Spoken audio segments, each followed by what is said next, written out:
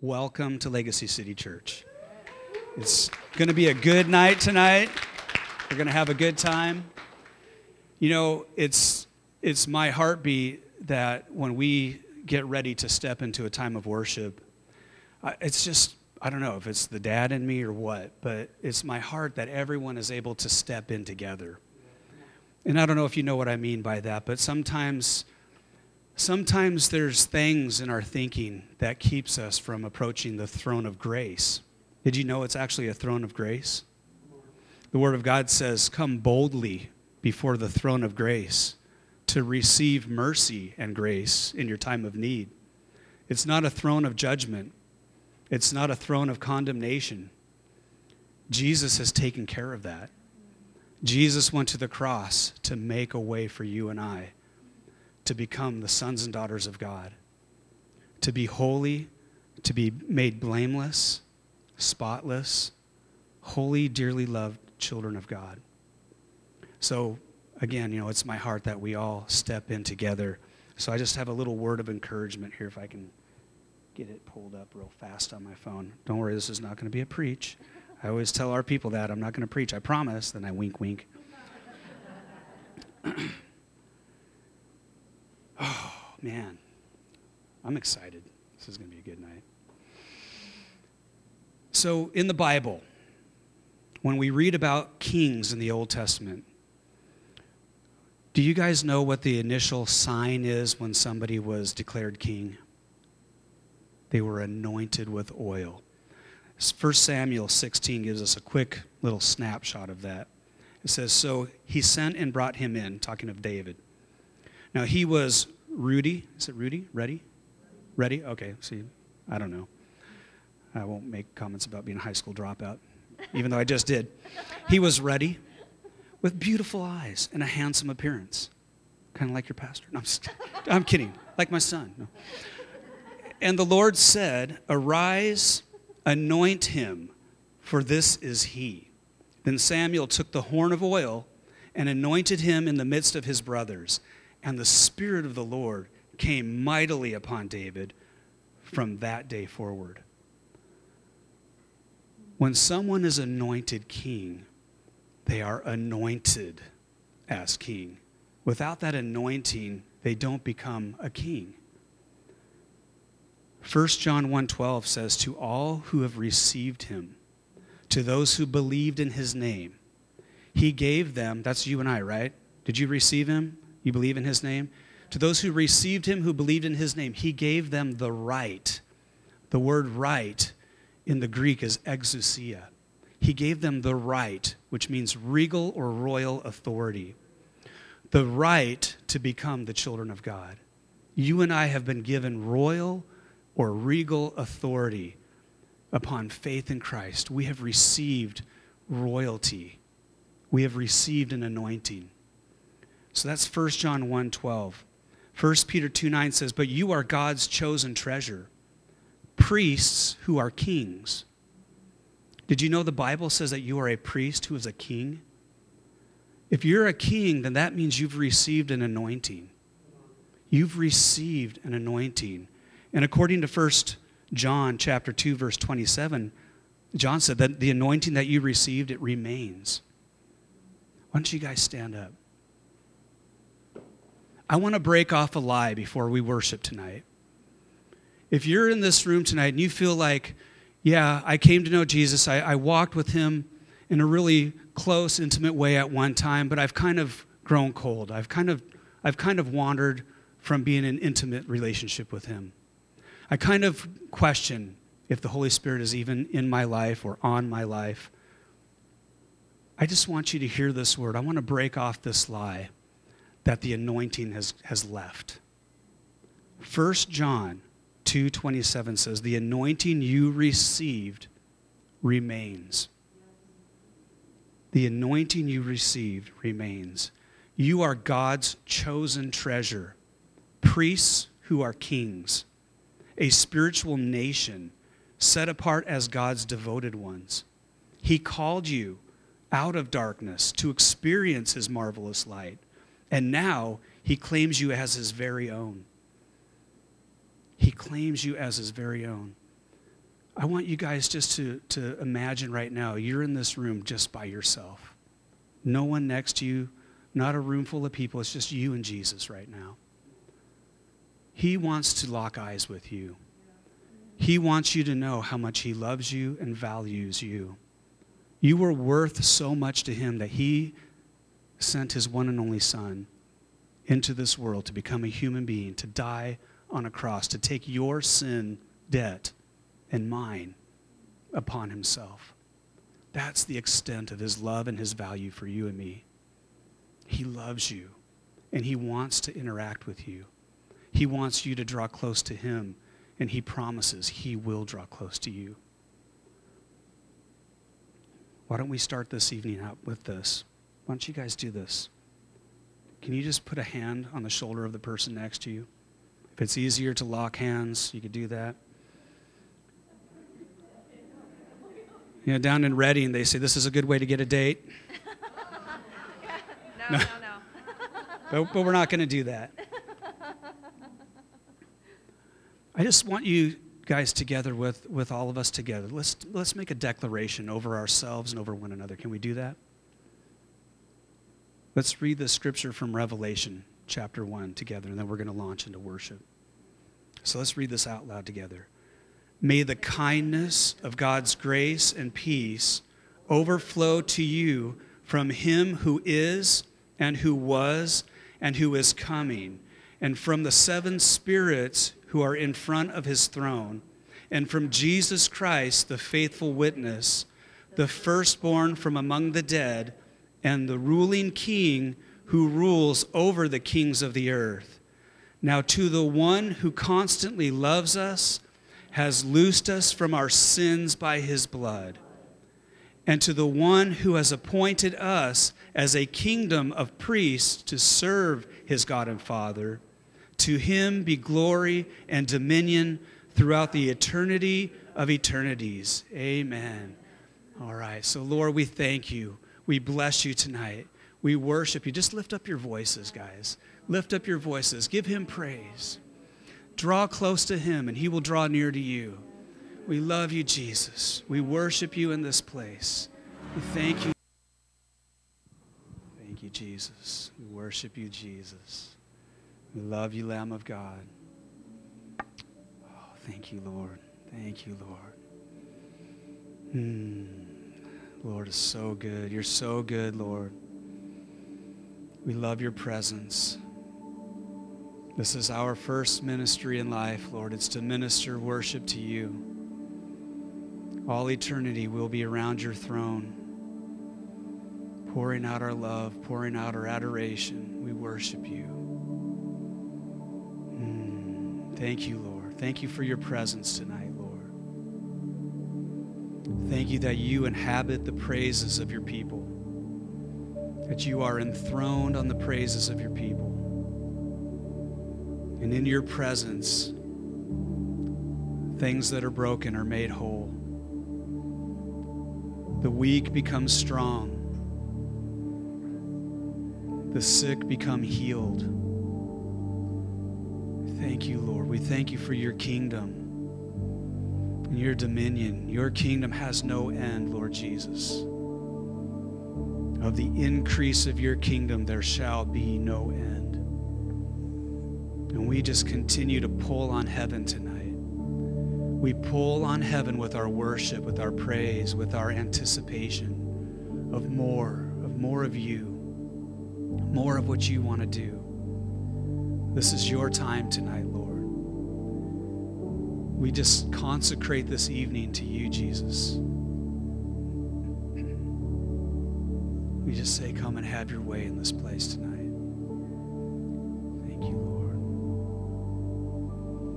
Thank you, Lord.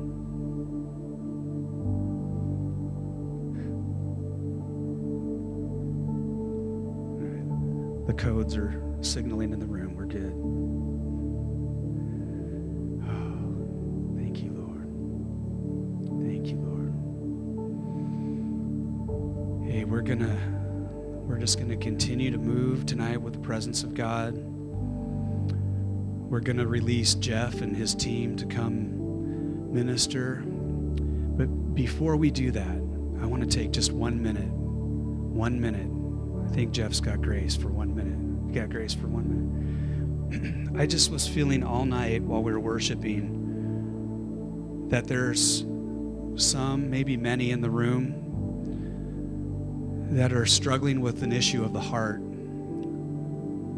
Whether that's your physical heart condition, or maybe you have a broken heart.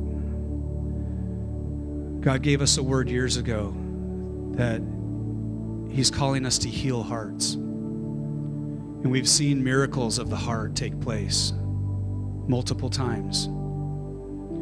So we're just going to do this now. I believe that God was touching people in the room tonight as we're worshiping. Sometimes you don't even have to have hands laid on you. He just comes because He's that good.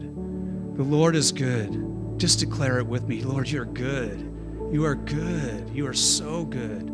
Your love endures forever. You're so good. If you have a healing need in your heart tonight, you don't have to specify if it's broken heart or a pain in your heart from a relational issue or an actual physical condition of the heart. But if that's you, I'm going to invite you to stand right where you're at, and that's as far as I'll ask you to go. Just stand right where you're at. Awesome. Okay. Yeah, don't be shy. Okay. Those of you around them, you know what to do. Kids, young people, let's get your hands on these people. We're just gonna pray for you. We're gonna believe. I believe that God is going to heal your heart tonight, whatever the issue is. So we just put our hands on them now.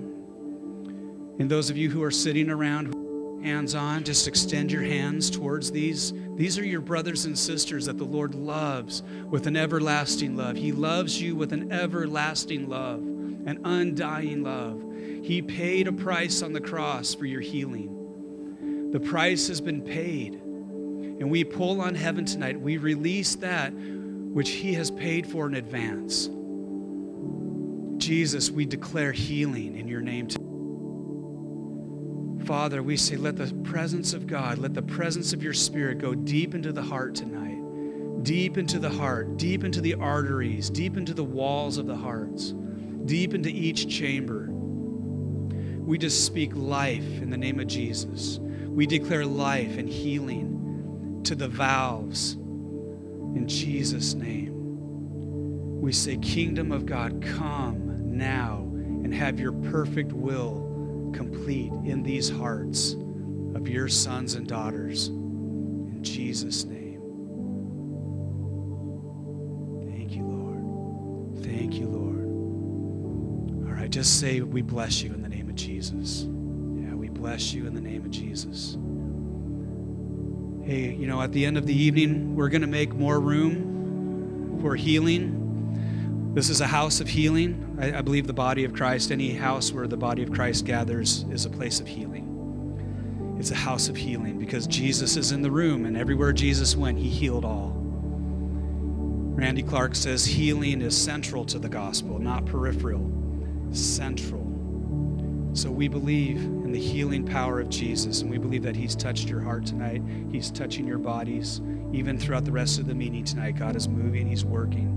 He's released angels on assignment to come and minister life and grace to the saints.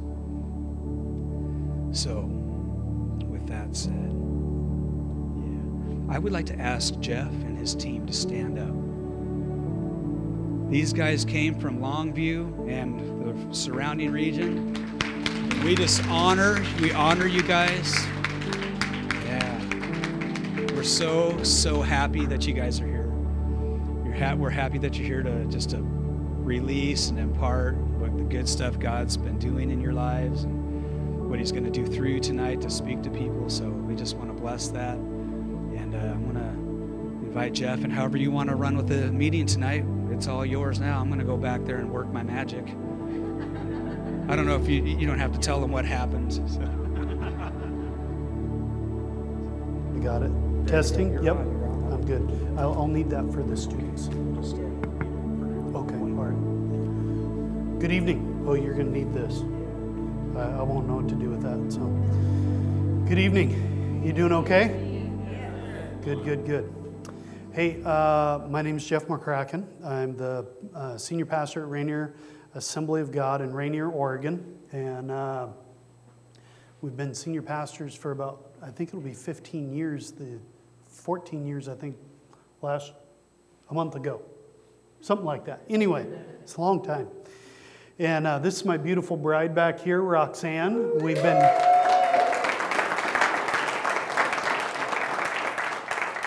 October, she will celebrate 30 years of being married to me.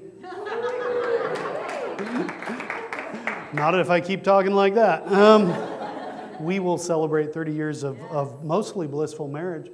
And anyway, it's funny that Scott mentioned Randy Clark. Roxanne is in 2 weeks going to be graduating from Randy Clark's school with a degree in deliverance. And yeah, she's doing really great.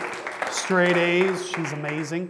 And then right back here, if you'll stand up, honey, is our daughter, Abby. We have 3 children. This is the youngest. She says the favorite. Anyway,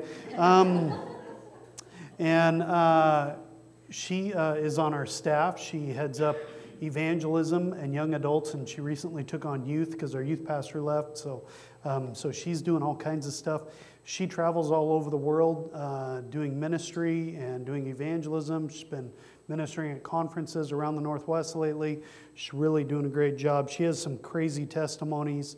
When she was with YWAM down in Mexico, led witch doctor to Jesus, led some cartel members to Jesus, saw some radical healings, all kinds of stuff.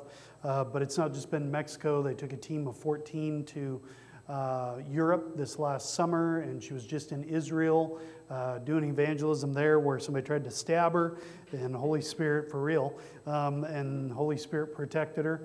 And but she has some just crazy testimonies. I've been telling Scott and Tammy they need to have her come up and speak sometime. But anyway, and then we have, I think 7, Roxanne's counting, 7 students from our school. We have the Northwest School of Supernatural Ministry. We started that about 8-9 years ago, somewhere in there. And we have 3rd year, 2nd year, and 1st year students with us tonight. We have about 25 total in the school, but only 7 were able to come with us tonight. In just a minute, I'll be having them come up. We also have the Lower Columbia Healing Rooms, and we have a bunch of other stuff that we do too. So, but God is on the move, and we're really excited to be a part of that. And so students and Abby and Roxanne, it's up to you if you want to come. Why don't you guys come on up here? And I want you to give them a hand as they come.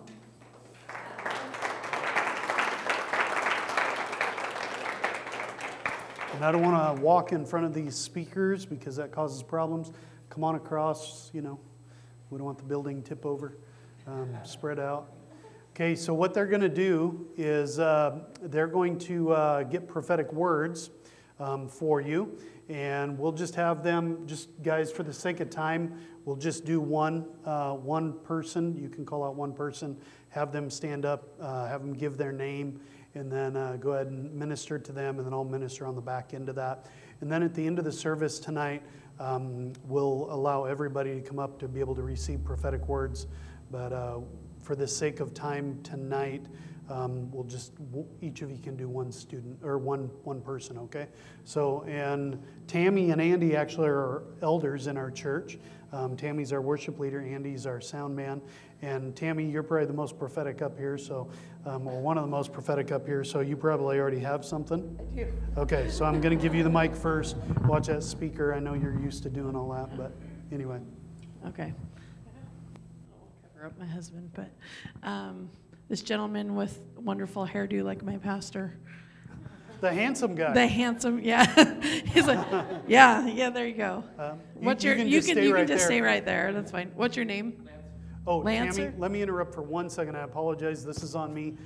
If you have a phone with a voice recorder on it, I'd really encourage you to take that out and record. You're recording as well? Everything on the microphone is recorded, but Perfect. later if you get a personal prophetic word, have your phone ready. Yes.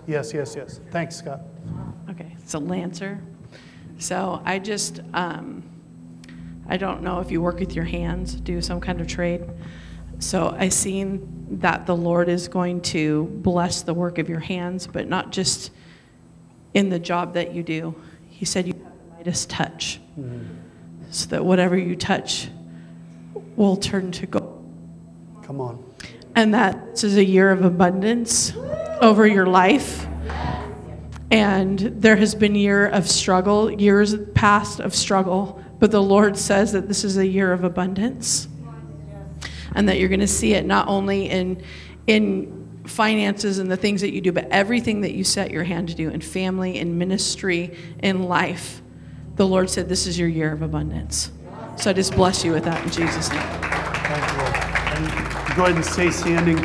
The Lord was also speaking to me about you have, and I don't know if this is something that's always been on you or it's coming on you now, but you have an inventor's anointing on you as well. I see you creating things.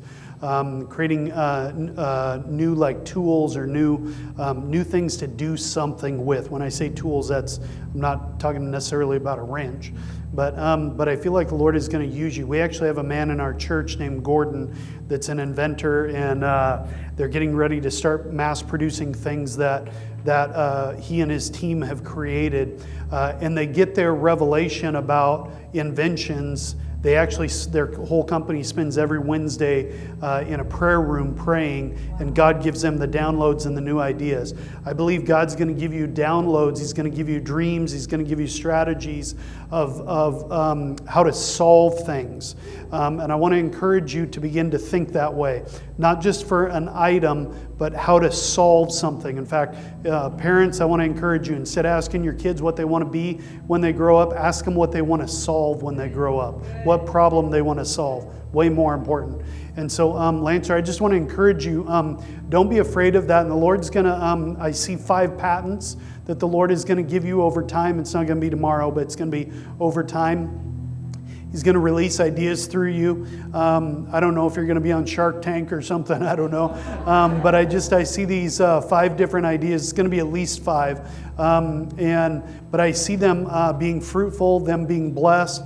And don't give up easy, because there will be some resistance as you take those to market, as you develop them, all of those things. But just trust the Lord. He's going to make a way for you. He's going to open up the doors, and just trust Him, because He's going to give you the ideas. And where it's His will, it's His bill. So I just bless you in the name of Jesus. Thank you, Lord. Andy? Sorry, I'm going to stand in front of you guys. I apologize. Okay, the young lady in the second row there. Can you stand up? Yeah, you. Yeah, you. What's your name? Macy. All right, Macy. So as we were worshiping and everything, I just kept seeing the Lord telling me that He wants you to know that He's your protector.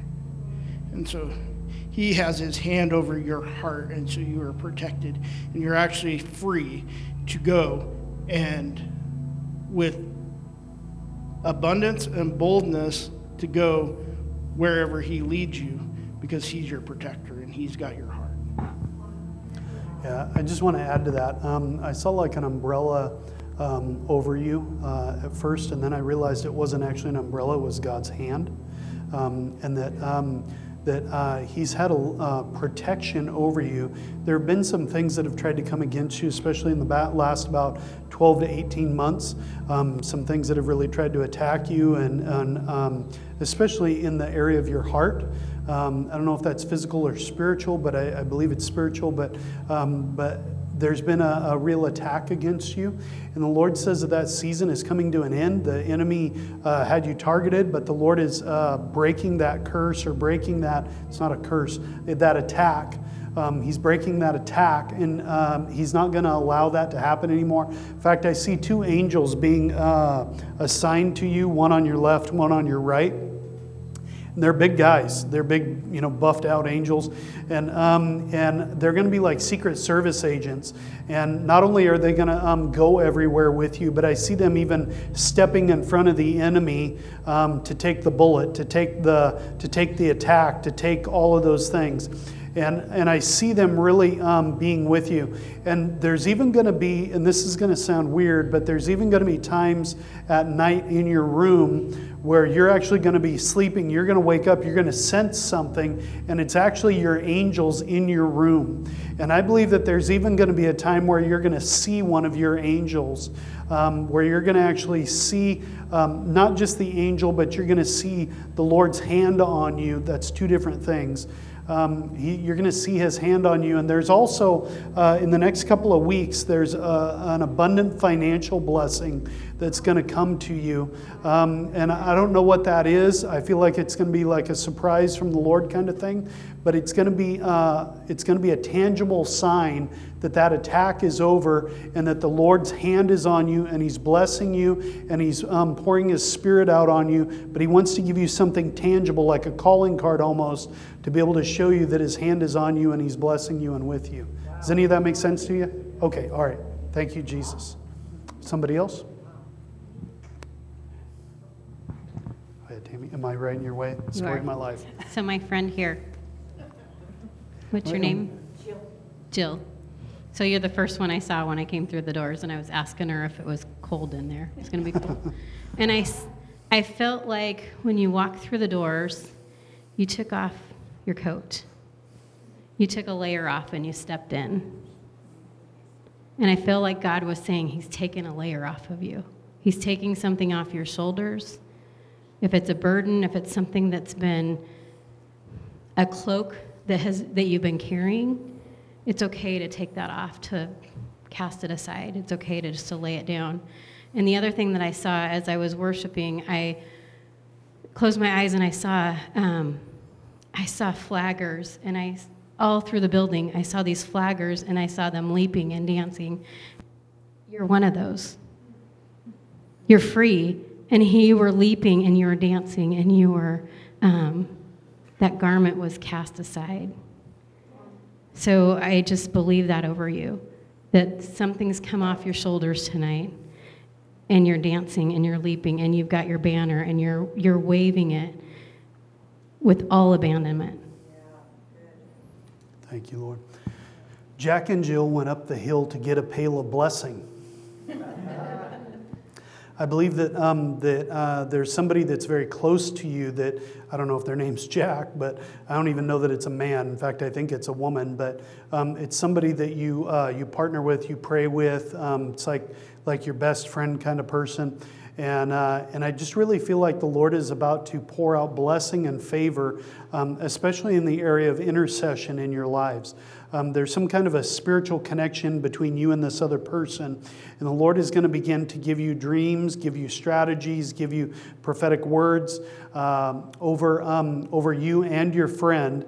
It's even going to be in the middle of the night. This is not a new thing for you. 3 o'clock is not an unusual time for you to be awake and praying. By the way, that's the beginning of the fourth watch in the Bible. It's when the most spiritual things happen in a 24-hour period. And the Lord is going to utilize that time. So get ready, because he's going to start waking you up even more often. But you've already set a track record in that he knows he can trust you. He knows he can speak to you and through you and give strategy through you. And so he's upping the ante. He's going to give you more. He's going to give you greater mysteries to pray into, because he knows that he can trust you, and he knows that you're faithful in your prayer life. And so I just bless you in the name of Jesus. Amen.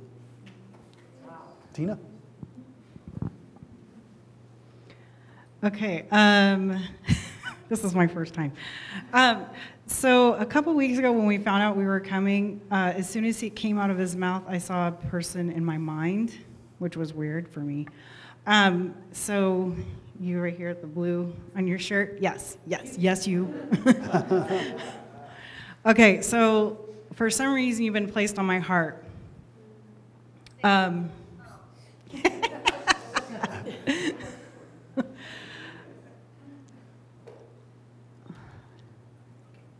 Ready, set, go. Okay, I'm the same way, it's all right. So you were put on my heart, and I just started praying for you. And I was asking the Lord, like, okay, I've seen this lady's face, and I'm like, if I get her, I'm like looking around at everybody, like, is that her? Is that her? You know, and I just saw your face, and I saw that you have come to a point where there's joy. Like, you've been through a lot of hurt, a lot of pain, and you've I feel like the Lord is like saying that's gone. And he is making a way now for you to step into the glory of him and your majesty. Like you're finally realizing who you are in him. And he's so powerful and he loves you so much. And he just wants you to keep pressing in and keep asking for him when you have questions. When you just want to dance in the rain with him, dance in the rain. If he just wants you to, he just wants to create that bond with you so strong that it doesn't waver. So you don't go to the left or to the right ever in any of your decisions. You just know you just step in. And you got to make that prophetic step in anything you do because he'll meet you there. I just want to add to that the Lord was showing me that you've been really, really thirsty. When I say thirsty, I'm talking about thirsty from the Lord, and that you've really been desiring to drink deeper and to drink more. And I feel like this season, especially over the next 6 to 9 months, is going to be just a time of you just getting to drink. I want to encourage you to spend more time soaking, spend more time in prayer, spend more time just alone with him. I see you even walking. I don't know where you're walking, but I see you walking, and the Lord's just right there with you.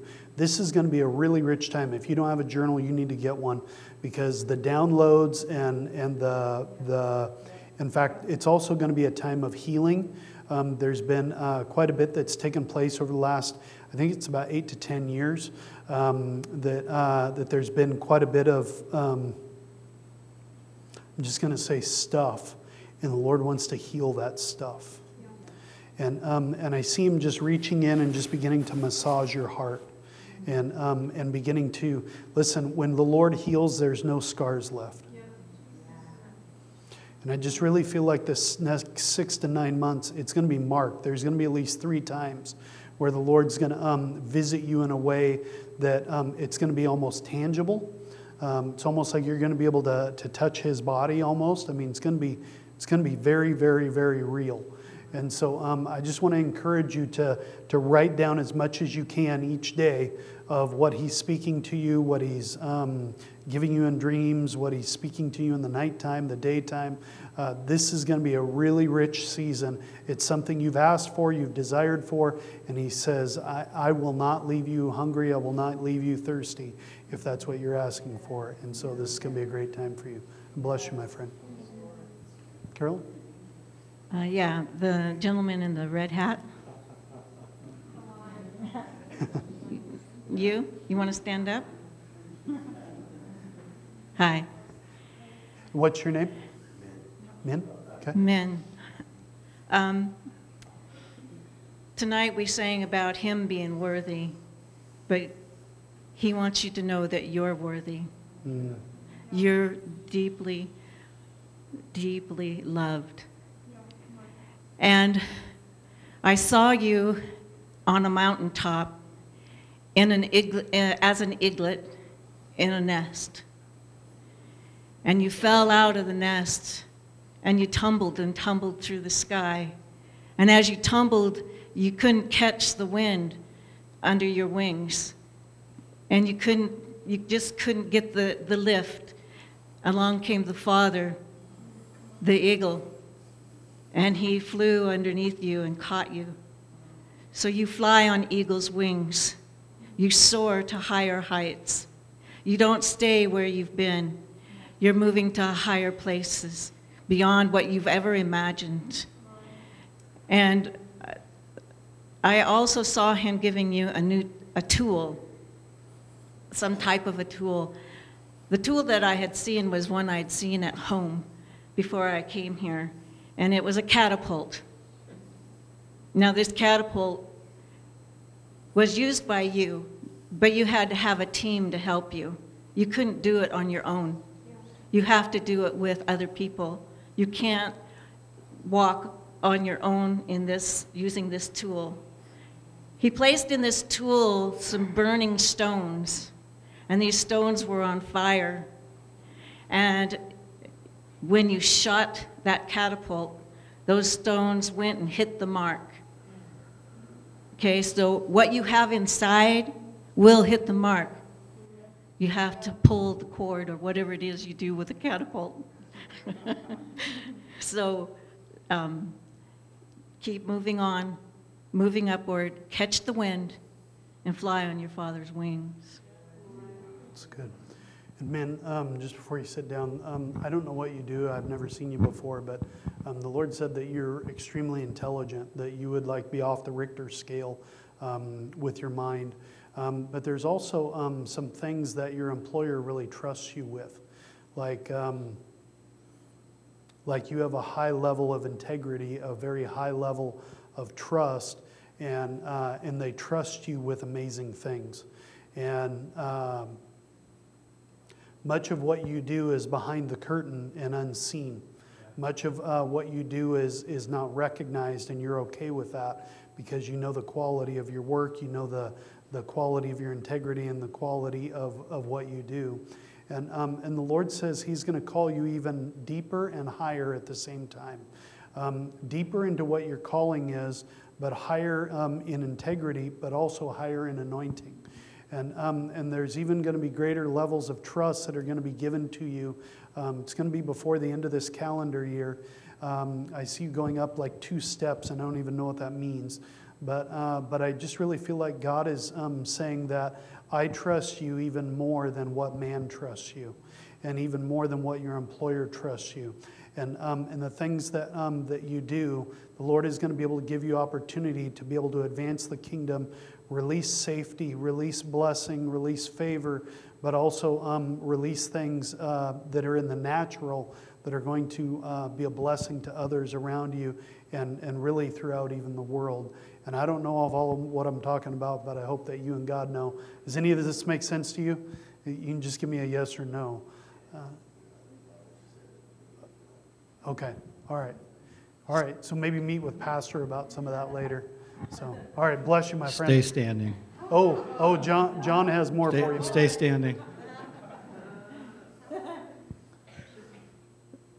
You know, he brought us up here. Like, some of us live like 30 miles from Portland.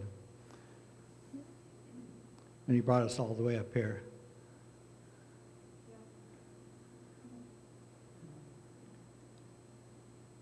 And he put you on our hearts.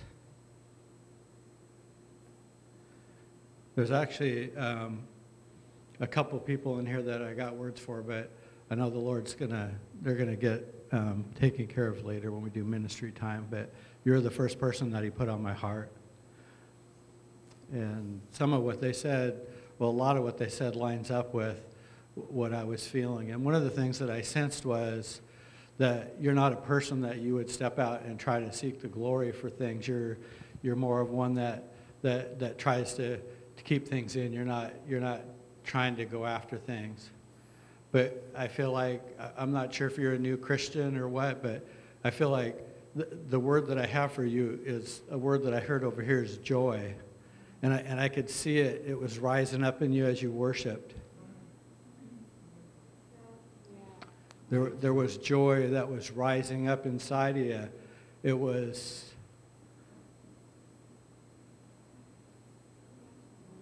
was fighting against the things of the world. But that joy was coming out of you. And I was seeing, the Lord was saying, the more that you get of Him, it's like, I've heard people say, like, you know, you can peel all these layers off an onion. And a lot of people don't, not too excited. I love onions, so. Every time you take a layer off, you reveal something new.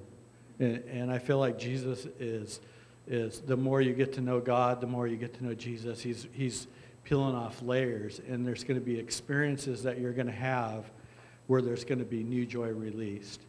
And the Word says, the joy of the Lord is our strength. So as that joy rises up in you, it helps you as you walk through your daily walk through the week, and you go through those things that you do, through your job, through your daily routine. So I just bless you and just say the joy of the Lord be your strength. Thank you, Lord. Abs? Yeah, I have a word for your guys' house. So last time I gave you guys a word about John G. Lake, but I really felt like the Lord put on my heart 2 Samuel, the last chapter, the last paragraph. And it's David, and he's about to buy the threshing floor. And I really feel like the Lord is saying that because when he said, I'm not going to buy it if it doesn't cost me something. And I just felt like the Lord said over your guys' church that there has to be a joy of his salvation. Because he's first Savior, but we have to get past Savior because he's Lord. When he has your life, he's Lord.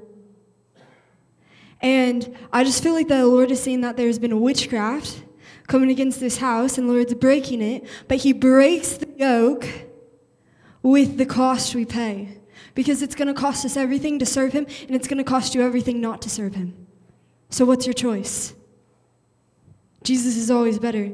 But I just really felt like the Lord wanted to ask you guys as a church, what's the cost? Because once you pay the cost, pay the toll, Jesus is going to unlock this house and unlock revival in a greater way that you've ever seen before. You've tasted and you've seen, you know the Lord is good. You've seen glimpses. You stayed a little bit longer in worship.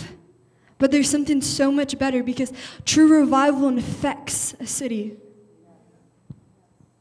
And the Lord wants you to not just stand here and be like, yes, Lord, I have a lot of words. They're really good. But he wants you to step into them. Because there's an activation that happens. And I just feel like the last word I gave you is tied to this word, the obedience of it. Because simple obedience changes history.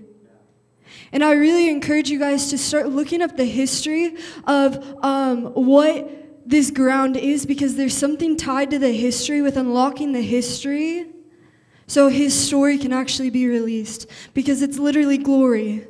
And as we were worshiping today, every single one of the songs is about the glory of Jesus. Because we need to get back to Jesus of the Bible, not Jesus that this world has made up. Because it's a false Jesus. It keeps you bound in bondage. That's not Jesus. He came to set the captives free.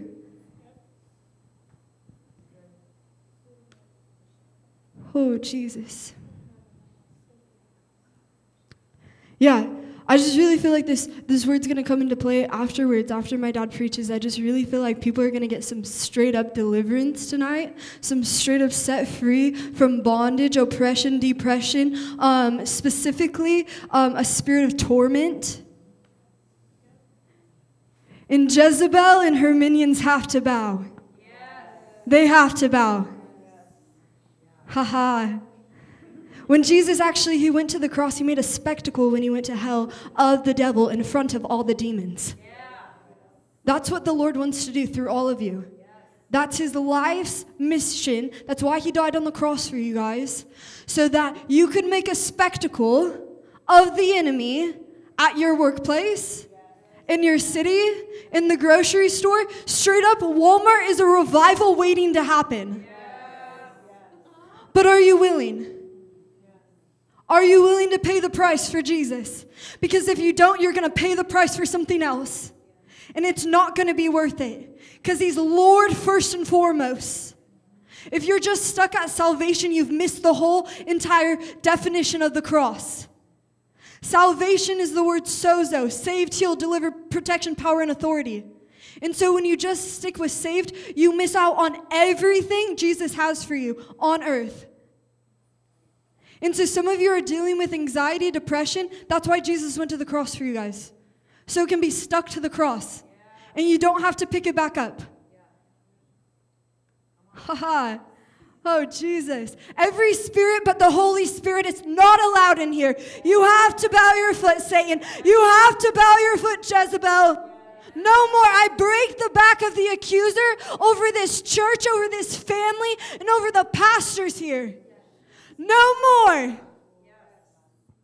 We release the spirit of holiness to come and invade this place right now.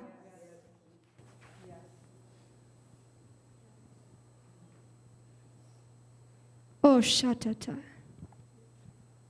Yeah, it's up to you guys, truly. I just feel it so strong. You have to say yes. And I can't, even though I want to say it so much for you guys, and there's some of you who've literally paid your price, and you're waiting for other people, and you can't pay it for them, and it's so hard because it's all of you. It's not one of you. Jesus doesn't just look for one person to be a revivalist. He looks for everybody. It's a corporate thing. So yeah. All right, you want to give the team a hand? You guys can be seated. Thank you. Thanks, Dan. Could you grab my laptop, Andy? That way I don't have to go in front of those speakers. For a second there, I didn't think I was going to have to preach. Thank you. You doing good? Okay, I'm going to try and preach fast. However, the Lord kind of changed the game plan on me after I got here. I had a really fun message I was going to speak. And I was just going to kind of share some thoughts with you on the anointings that God gives you for outside this house. I talked a little bit about this morning at our church about artisans, craftsmen, the anointings that are on people that are beyond the church, not just the fivefold ministry, not just apostle, prophet, evangelist, pastor, teacher, but I believe that business people, craftspeople, housewives, government, whoever it is, I believe that you can carry an anointing for outside of the four church walls, that you can go out and you can impact the world. Somebody say amen to that? Amen. And so, but I don't think the church, and I'm not saying this church, I'm talking about the church in general. I don't think the church in general has done a very good job of honoring those anointings. We've done a better job of honoring the stuff inside the church, but the reality is there's way more of you that are not in church ministry, but you're in other ministries, and we need to figure out how to honor you guys and bless you guys and recognize your anointings. Can you say amen to that? Amen. Okay. I want to talk to you. Did that work okay? Okay, good. I want to talk to you about something that the Lord started talking to me about a year ago. In fact, you guys were there. We were up at the Sin Network at Dan Hammer's church up in Everett. And I was asked to share for a few minutes, and I was sharing, and a friend of ours that was there, and please understand where I'm going with this, because this is not a me thing. But I have to give you the background, or you're not going to understand what I'm talking about, okay? There were, a friend of mine was there that, actually a lot of friends, but one in particular that asked Dr. Hammer if they could pray for me to recognize an apostolic anointing on me. And it was probably one of the most humbling moments of my life, as all of these fathers in the faith, Dr. George Watkins, Dr. Dan Hammer, Dr. Stephen List, as they and others gathered around me and laid hands on me. And I'm telling you, I was just a weeping mess. But I believe that moment opened up a door and a little bit put a target on me. And what I mean by that is that about 7 months ago, I had double bypass surgery. I have a scar that goes from here to here, and another scar down my leg, where they did all this surgery 7 months ago. Actually ended up canceling a trip. I was supposed to go to Uganda with Dan Hammer to do ministry over there. By the way, if you haven't been watching, you guys have seen the Asbury revival. There's a whole bunch of other ones. I was going to talk about that tonight. And Uganda and Israel have both broken out in revival. So is, where was 33rd Company? In Pakistan. There was something like 25,000 that came to Christ in just like 3 days. It's happening all over the place and all across America. Anyway, all of that to say that then a couple of months after my heart surgery, as I'm recovering, then I wake up early one morning. I'd been sick all night, and go to the restroom, and while I'm in the restroom, pass out on the floor because I didn't know I had 6 bleeding ulcers in my stomach, and I had lost 25% of my blood. And by the way, using your face to break your fall when you fall off the toilet is not a very good idea. But I was out, so I didn't feel it. Anyway, there's a whole story that goes along with that that's quite entertaining, but I'm not going to take the time to share it. But it does have to do with our son's dog waking the house up to rescue me. Timmy fell in the well, kind of thing. If you're not old enough, ask somebody that's older who Lassie is. Okay. So I serve on a national board called USCAL, U.S. Coalition of Apostolic Leaders. I represent Oregon on this council. And then we have an international meeting every year in Dallas, Texas in November. And at the end of that meeting, a friend of ours, Paul Botha, who is an apostle in Perth, Australia, came and spoke at our church. And one of the things that he talked to me about was claims and counterclaims. And I didn't know anything about this, and so I started studying it out.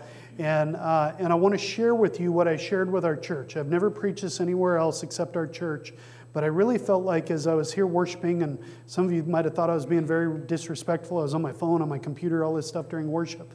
But the Lord was talking to me about something that I feel like I'm supposed to share with you. So we're going to dive right into this, and you put the PowerPoint up if you want, Pastor. There are so many opportunities in the kingdom of God right now, and there will be so many more in the coming year. And I see churches stepping up into a greater leadership role in their region as well as in greater realms. This house, our house and other houses are being recognized all the time for the anointing that they carry. But one of the things that I'm always concerned about is I don't want to be more well known than we are anointed. That's called false advertising. I don't want that. If we're known for being a healing house or for a prophetic house or whatever, and somebody shows up, I want that to actually happen. I don't want to just, well, you're known for this, but too bad you can't do it. I don't want to get, there's an old phrase, I don't want to get out over my skis. Anybody ever heard that phrase before? Really what it means is you're about to crash, and that doesn't sound appetizing to me. It was easier when I was young, to crash. I don't even want to ski anymore. But we need to be wise in how we follow Jesus and interpret what He wants us to do as well as lead well. And in order for you to accomplish this, now I would encourage you to take notes tonight. I'm going to give you quite a bit of information and some scriptures. I want to talk to you real quick about if you want to walk out what God has for you, the first thing you're going to have to do is have your character in place. You have to have your character in place. That does not mean be a character. It means have your character in place. Okay, I'm going to give you 4 things in regard to that. Number 1, know how to serve and be serving. Notice I didn't just say know how to serve, because there's a lot of people that know how to serve, they just don't do it. Right? Well, you need to know how to serve and you need to be serving. Whenever I go to speak somewhere, and I did this with Pastor after I got here, I told him, listen, I do anything wrong, you shut me down. If there's anything you want me to do or not want me to do, you feel free to tell me that. If you need me to go wash your car, you point me in the right direction. Whatever needs to be done, because we're not called to be famous, we're called to serve. Amen? And so we need to learn how to serve. And if you want to go very far in ministry, you need to learn how to serve. We're going to be taking a team. Abby and I are going to be leading a team. Tammy and John are going to be on that team. And we're going to India in April to minister to 250 pastors at a pastor's conference. Now, when you go do something like that, it sounds all glamorous and all that stuff. It's not that glamorous. It's a lot of airplane. Listen, it's like 25 hours to get there. That's not fun at all in any way, shape, form, or time zone. It is just not fun. It's a long ways. Tammy's back there going like this. I don't know what her problem is, but anyway. You don't know what time it is. You don't know what kind of food you're eating. Listen, I've been to the Philippines numerous times. They have some of the best poodles and noodles I have ever had. Slab-a-lab is excellent. I'm joking. You don't ask what you're eating because you don't want to know. Anyway, I didn't know chicken had 4 legs. Okay, anyway. Second thing is you need to have your character in place. Don't wait for your opportunity to come to get your character aligned, because then it is too late. You need to have your character in place first before the door will open. If you're waiting till the door opens and then you're going to get it's too late. Somebody else will get the opportunity. Amy Semple McPherson, who started the Foursquare movement, said that there were 7 men that were called to the calling that she had before God called her, but the 7 men didn't want it. Third thing we need to do is we need to be teachable. Listen, if you are a know-it-all and think that you already know everything, then you are not teachable. The church in general, not this church, the church in general has plenty of those.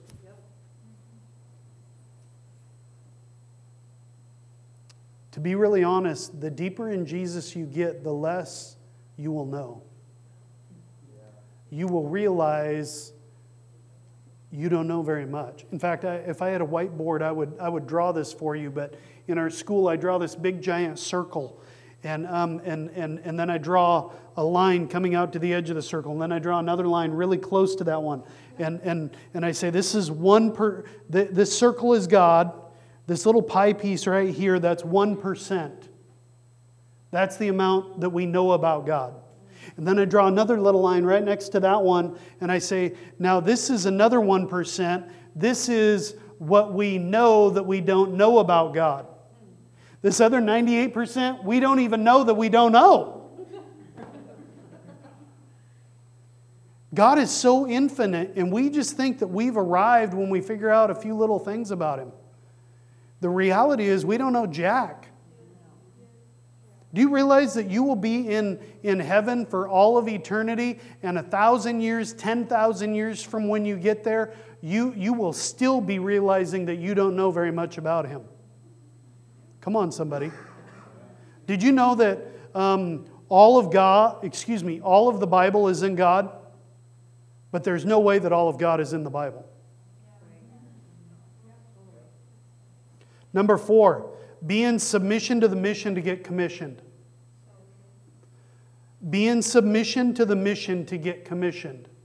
This couple right up here on the front row, Tammy and Andy, the reason that we give them so much responsibility and so many opportunities is because they're in submission to the mission, and that's why they've been commissioned. We trust them with all kinds of stuff. They preach for me when I'm traveling. They do all kinds of stuff. I would give them the keys to my house. I would give them the keys to... This is really saying something. I'd give them the keys to my car. Andy's laughing. The people in the back row are laughing. They know. I didn't say you. I said Andy. I've seen how you drive. She's the only person I know that drives faster than me. Anyway.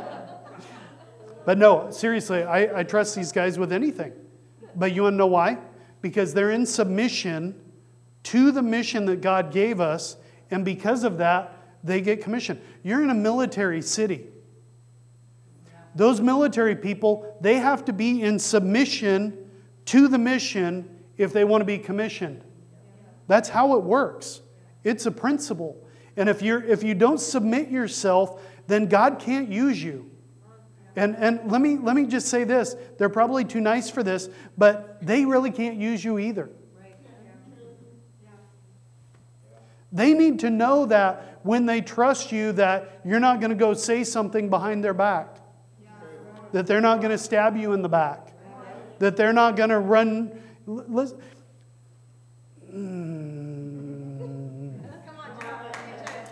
When we have a staff meeting, and these guys are in our staff meeting as well as others, but when we have staff meeting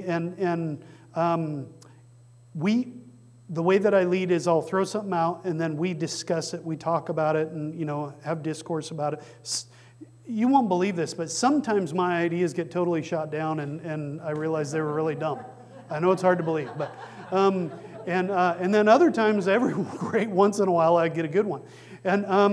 But when we institute something, sometimes everybody's on board, but sometimes not everybody's on board.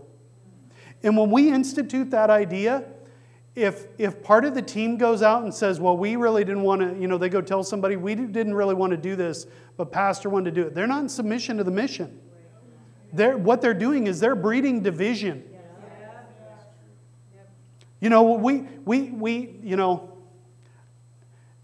I hear what you're saying about the church, or I hear what you're saying about pastor, and I really feel the same way.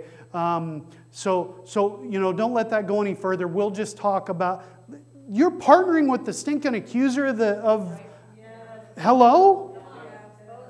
You can't walk through this life if you want to be anything with any kind of success. You can't undermine the people that you are following. And let me just say this. If you're leading, you can't undermine the people that are behind you. And you might say, well, why are people behind you? Because if you're a leader with no followers, you're just somebody taking a walk. That's spelled loneliness.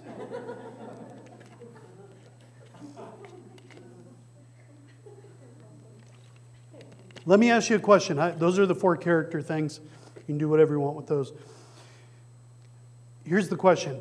Do you ever feel like the heavens are open, but at the same time you're being resisted, oppressed, and opposed? Now, I'm asking this to you as a church, but I'm also asking it to you as individuals. I'm asking it to you for your ministry, for your family, for your children, for your business, whatever area. Do you ever feel like the heavens are open, God's shining on you, and yet at the same time you're being resisted, oppressed, or opposed? Anybody in the room, you ever felt like that? I know I have. Let me talk to you about why that happens. There's something called claims and regional claims. I'm going to tell you a quick story to kind of illustrate this. There was a strong, healthy church in a large city that had about 750,000 people and over 200 churches. The pastor stated that he was the apostle over that city. Not an apostle, the apostle over that city. What he was doing is he was claiming the whole city for himself and for his church. I don't believe that there is one apostle for any city. I'm just being real with you, okay? I believe that God calls multiple apostles. Let me just back up for a second here and give a little more foundational teaching. The reason that God gives apostles, prophets, evangelists, pastors, and teachers is so that they can... Now, by the way, Jesus was all of those things, right? Are you with me? He was all of those things, and the reason that He doesn't make any of us all of those things is so that we have to depend on each other to be able to accomplish what God has called us to do. I am not the greatest evangelist, I'll just tell you. When I'm talking about an evangelist, I'm not talking about the old idea of somebody traveling church to church. That was usually a teacher or a prophet or somebody. An evangelist is somebody that they just cannot wait to get out there and get somebody saved. Our daughter Abby is an evangelist. She carries that anointing. She takes people out usually on Sunday afternoons. They didn't do it today because I was bringing a team up here and she was part of that team. But usually they'll go out on Sunday afternoons. They'll go out on the street. The Lord will direct them, and they find people and they lead them to Jesus almost every single Sunday. It's amazing. I mean, like incredible. Like they'll be in Walmart because everybody knows Jesus is needed in Walmart. They'll be in Walmart, and the Lord, in fact, she was just with a team a couple weeks ago. They were in Walmart, and this guy, how old is Claude? 70-something? 77? I don't know if he had ever led anybody to Jesus. He'd been a very successful builder all his life. He's attending our school now. And he was with Abby. And the Lord directed him to, was it a man, woman? I don't remember. A man. It was a young man, right? Like young adult. And he ends up going up to this young man, starts to talk to him, and within like 2 minutes, he's leading him to Jesus. Wow. Isn't that awesome? And it like turned him upside down, inside out. I mean, he just could not believe that this was taking place. And now, she's really good at that. I'm not very good at that. In fact, I'm actually kind of terrible at it. I'm great from up here in the front, and if I can have an altar call and all that. You ask me to go talk to somebody on the street, I'll wet my pants. Not quite, but depends. Anyway, okay. You get it? Okay, Pastor will explain to you later. the reality is that we have to depend on each other, and Jesus wants us to depend on each other, not just within a church, but within the churches. Because probably this church has certain strengths that another church in town doesn't have, but that other church in town has different strengths. And another church has different strengths. Hello, are you there? You getting this? We can't claim the whole city for ourselves. I understand the idea of, hey, we want to impact the city. That's awesome. But what happens when Church A comes in and they claim the city, and then Church B comes in and they claim the city? Now they have counterclaims for the same city. I'm going to give you a little sneak preview. I'll tell you what happens. It releases witchcraft within churches.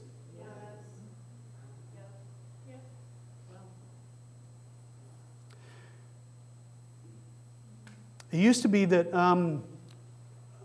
you can go ahead on a couple of, I didn't give you the cues, so I'm sorry. This is the idea of an old community church. It used to be that churches were built in a neighborhood, and then if you lived in that neighborhood, you went to that church. It was a community church. You were part of that community. And then as travel became easier and denominations got started and branding and all that stuff, which drives me bananas. And you might say, well, yeah, but you're an AG church. Well, we're not a very good representation of that, to be quite honest. And a lot of times when I get introduced at national things, they actually introduce me as a missionary to the Assemblies of God. So I don't know what that means. But anyway, but there used to be the idea of a neighborhood church. And then as travel got easier, people began to pick churches that were more like what they wanted. And there became brands and styles and all of these different things. It used to be when it was a neighborhood church, you protected the neighborhood. If a strip club moved in your neighborhood, the church rallied together, they chased the strip club back out of town. If there was somebody in the area that was doing something wrong, they would talk to that person. They would protect the community. Now, because people travel all over the place, and I'm not opposed to that, but we travel to our favorite flavor. And so because of that, some of those things have changed. Now, Jesus in the New Testament uses two different words. We interpret both of them as church, but one of them is ecclesia or ecclesia. The idea behind that is to be a world changer, to impact culture, to change what's around you. That's awesome. I love that. I've been preaching on that for 15 years. But the other word is very new to me, and it's another word that I just discovered last year, and it's a Greek word, and it's interpreted as church, but it's the word oikos, and no, it's not yogurt. It actually is the Greek word for family. And that's the word that Jesus used for church. And so sometimes he said ecclesia, world changer, governmental agency of the kingdom. And other times he used the word oikos, which means family. That whole idea of family means that if somebody here in the church is hurting, the others need to come around them and love on them and help them and bless them. And hello? That's what you do in a family. And let me just say one more thing too about family, is that there are between 39,000 and possibly over 40,000 denominations in the world today, Christian denominations. You want to know why? Because every time they disagree, somebody has to leave. Well, we're going to replace the carpet. We'd like blue. We don't like blue. We want green. Well, if you like green, you got to leave because we're doing blue. That's actually a true story. Those things have happened. And or we like foot washing. We hate foot washing. We like communion. We don't like communion. We this, we that, blah, blah, blah, blah, blah. And that's why you have so many different denominations in the world, is because when you don't agree, somebody has to leave. Listen, that's so childish. Believe it or not, my wife and I don't always agree. I know those of you that are married, you can't believe that. Anybody that's been married more than 5 minutes. But we don't always agree. You know why? Because she has the right to be wrong. That's why. But Can I get a ride back to Longview tonight? Okay. See that smile? That's not really a smile. That's, you're going to die. Okay. Anyway. Where was I going? Somebody help me. She said, not home.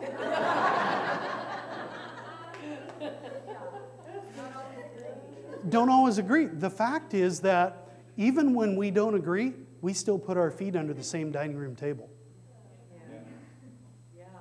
Because we're family. My dad and I do not agree, well, just about anything. But especially politics and that kind of thing. Scott and I kind of are on the same page. That kind of tells you a little bit. We agree on a few things. We kind of joke in the hotel elevator often when we see each other. Hey, did you see that post? Anyway, hotel elevator because we go to the same conferences. Anyway, because otherwise that's really weird. You're like, okay, don't know what kind of secrets are coming out tonight, but okay. Anyway. Yeah, no kidding. Okay. But listen, at holidays, at all these different things, my dad and I put our feet under the same table, even though we disagree about things. Why? Because we're family. Listen, there needs to be a bigger commitment than agreement. You don't have to agree to be committed to each other. You have to love each other to be committed to each other. And that has nothing to do with agreement. And everyone that's married said amen.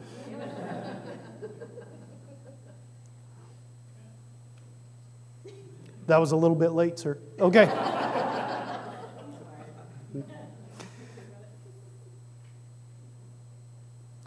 We, and this includes me, and I am repenting of this, that we are in competition and tend to think and declare that we are a better church than other churches. I was in a meeting with some other leaders across Oregon just a couple weeks ago, and my friend Dan Mickelson stated that each of our churches on this phone call each had different anointings and callings, and that we could be a blessing to each other by sharing those anointings and callings in different ways.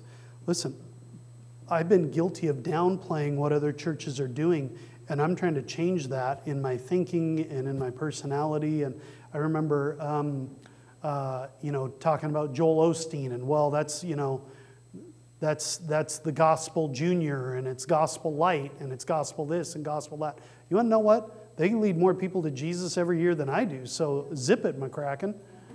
It's just foolish for me to think that we have a corner on the market when the reality is that God's just as much in their church as He is in my church. Hello? But claims come from the heart. Some will go out and claim their city for Christ, and that's awesome. But what if it is in their heart, I claim this city for my church, Church XYZ, not for Jesus, not for the kingdom, but for their church? What happens when a new church planter comes in and claims a city for their church or their denomination instead of for Jesus? When this is done, it can actually result in a curse on the city. It can result in a curse on the city. It creates spiritual gridlock. What happens when someone claims the city, the finances, the families, etc. for their church or their denomination or their ministry? Here's the problem. If someone else has already claimed the same thing for their church, ministry, or denomination, it creates a spiritual gridlock over the city, or maybe even something worse. Now all of a sudden, is anybody serving, or is everyone trying to rule? It's competition. In Mark 9:35, Jesus called us to be the servants of all. What if we decided that we are here to serve the city instead of claim the city? I think our claim would go a lot further if we were serving. What if we decided that we're here to serve other churches? Let me give you a very tangible example of this. We've been doing something called Revival on the Water for about a year and a half. Revival on the Water, I don't know if you're familiar with this. In fact, they celebrated their 5-year anniversary today. In Dawsonville, Georgia, there's a church called Christ Fellowship. The pastor is Todd Smith. And several years ago, about 5.5, 6 years ago, Todd was pacing on his platform. And as he was up there praying. It was midweek, nobody else in the room, large sanctuary. As he's pacing across the platform, he glances over and sees the baptismal, and the Lord gives him a vision. The baptismal was empty, but the Lord gives him a vision of the tank being full of water and flames dancing on top of the water. He said, Lord, what is that? And the Lord said, when you baptize people in water, I'm going to give them fire. That sounds pretty good. So he figures, well, when people get baptized, they're going to have a really good experience. Praise the Lord. Moves on. Well, it was more than that. And what happened was people were getting baptized. Now, let me just clarify something before I get too far into this and forget to. They believe the same thing that we believe and probably that you believe. The baptism is an outward sign of an inward work of what Jesus has done in our heart, and it's a testimony to the world that that we're dying to our old self, and that we come up out of the water a new creation. Hello, you all with me? Okay, they believe the same thing. But remember in the Bible when the leper was told to go dip 7 times in the river, and when he came up, he was healed. You remember that? Here's what's been happening in Dawsonville, Georgia, every Sunday night for over 5 years, actually 5 years tonight, is that people have been coming and they get dipped in the water and they're coming up and their addictions are gone, their marriages are restored, they're physically healed, racism is being broken, all kinds of things are happening.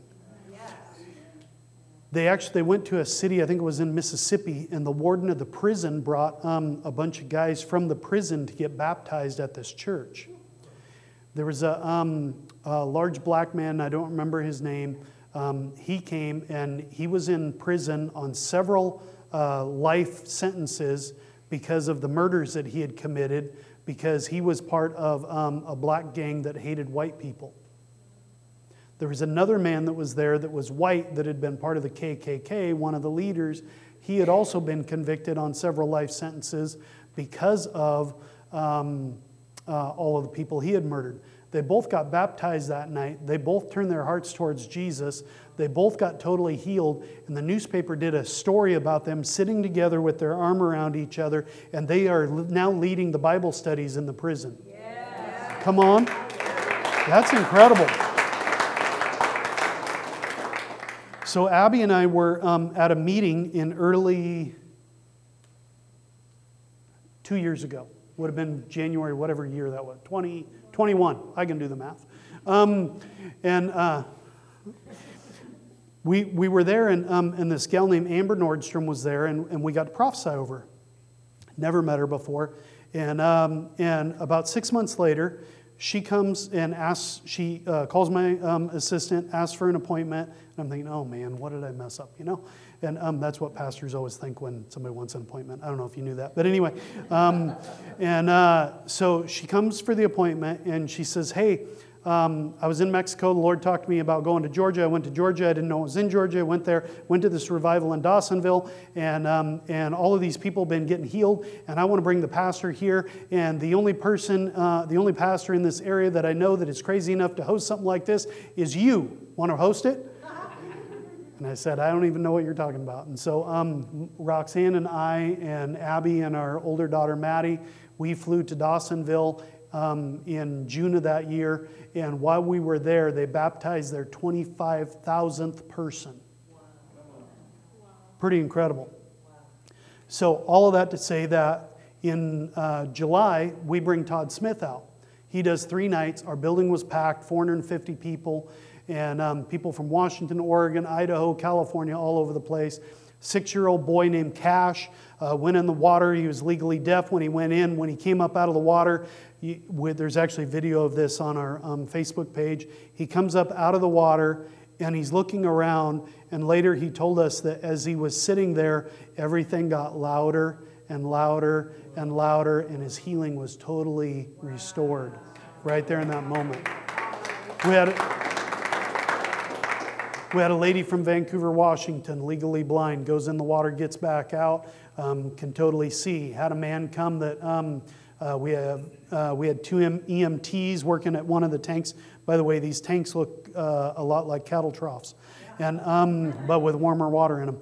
Man came in a wheelchair. I think he has MS. Is that right, Joshua? Comes in, he has some health issue, very crippled up, couldn't stand up, couldn't do any of these things. 2 EMTs just happened to coincidentally be on that tank. They knew how to lift him out of the wheelchair, how to get him in the water, the whole thing. They get him in the water as they're praying for him. They baptize him a couple times, and all of a sudden his legs straighten out for the first time, and he pushes against the end of the tank, and he starts to get some movement. Afterwards, they get him back out. They put him back in the wheelchair. He goes and gets his clothes changed. He kept coming back. We were doing this every month. And every month he would come back and he would get a little bit more movement and a little bit more ability.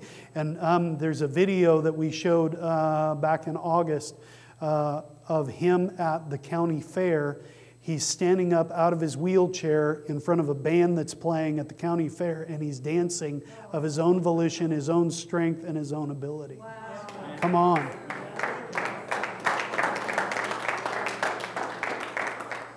So all of that to say that, and we're still doing this. In fact, we're going to have one this Friday night. 20 different churches have been involved in this. Because my wife heads us up, but there's like 50 volunteers behind the scenes because we have 100 sets of scrubs. If people don't bring clothes, they can go in a changing room. They can get their size scrubs. They can change into them so they can go in the water, get baptized. There's all of these things happening at the end of the service for all of these different things. This Sunday night, there are going to be half a dozen pastors on the platform, and instead of preaching a sermon or something like that, the 6 of us are going to each share about 2 to 5 minutes on revival because we believe what is happening in Asbury could happen here in the Northwest. Yeah. And so we're going to share about 2 to 5 minutes, each of us on revival, and then together we're going to lead the congregation in prayer for revival to come. And then the following Sunday morning, a week from today, on Sunday morning, we're going to do a Zoom meeting into all of those churches, and all of us pastors are going to be on there, and we're going to lead a corporate prayer with all of these churches across Longview and Rainier and Kelso. We're going to lead a prayer together. Why? Because we're going to serve each other in doing this, and we're going to come together in unity to be able to bless our community. Come on, somebody.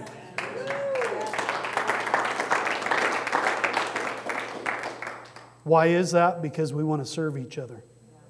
Okay, I got to wrap this up. James 3:13 through 18. It says, "Who among you is wise and understanding? Let him show by his good behavior his deeds in the gentleness of wisdom. But if you have bitter jealousy and selfish ambition in your heart, do not be arrogant and so lie against the truth.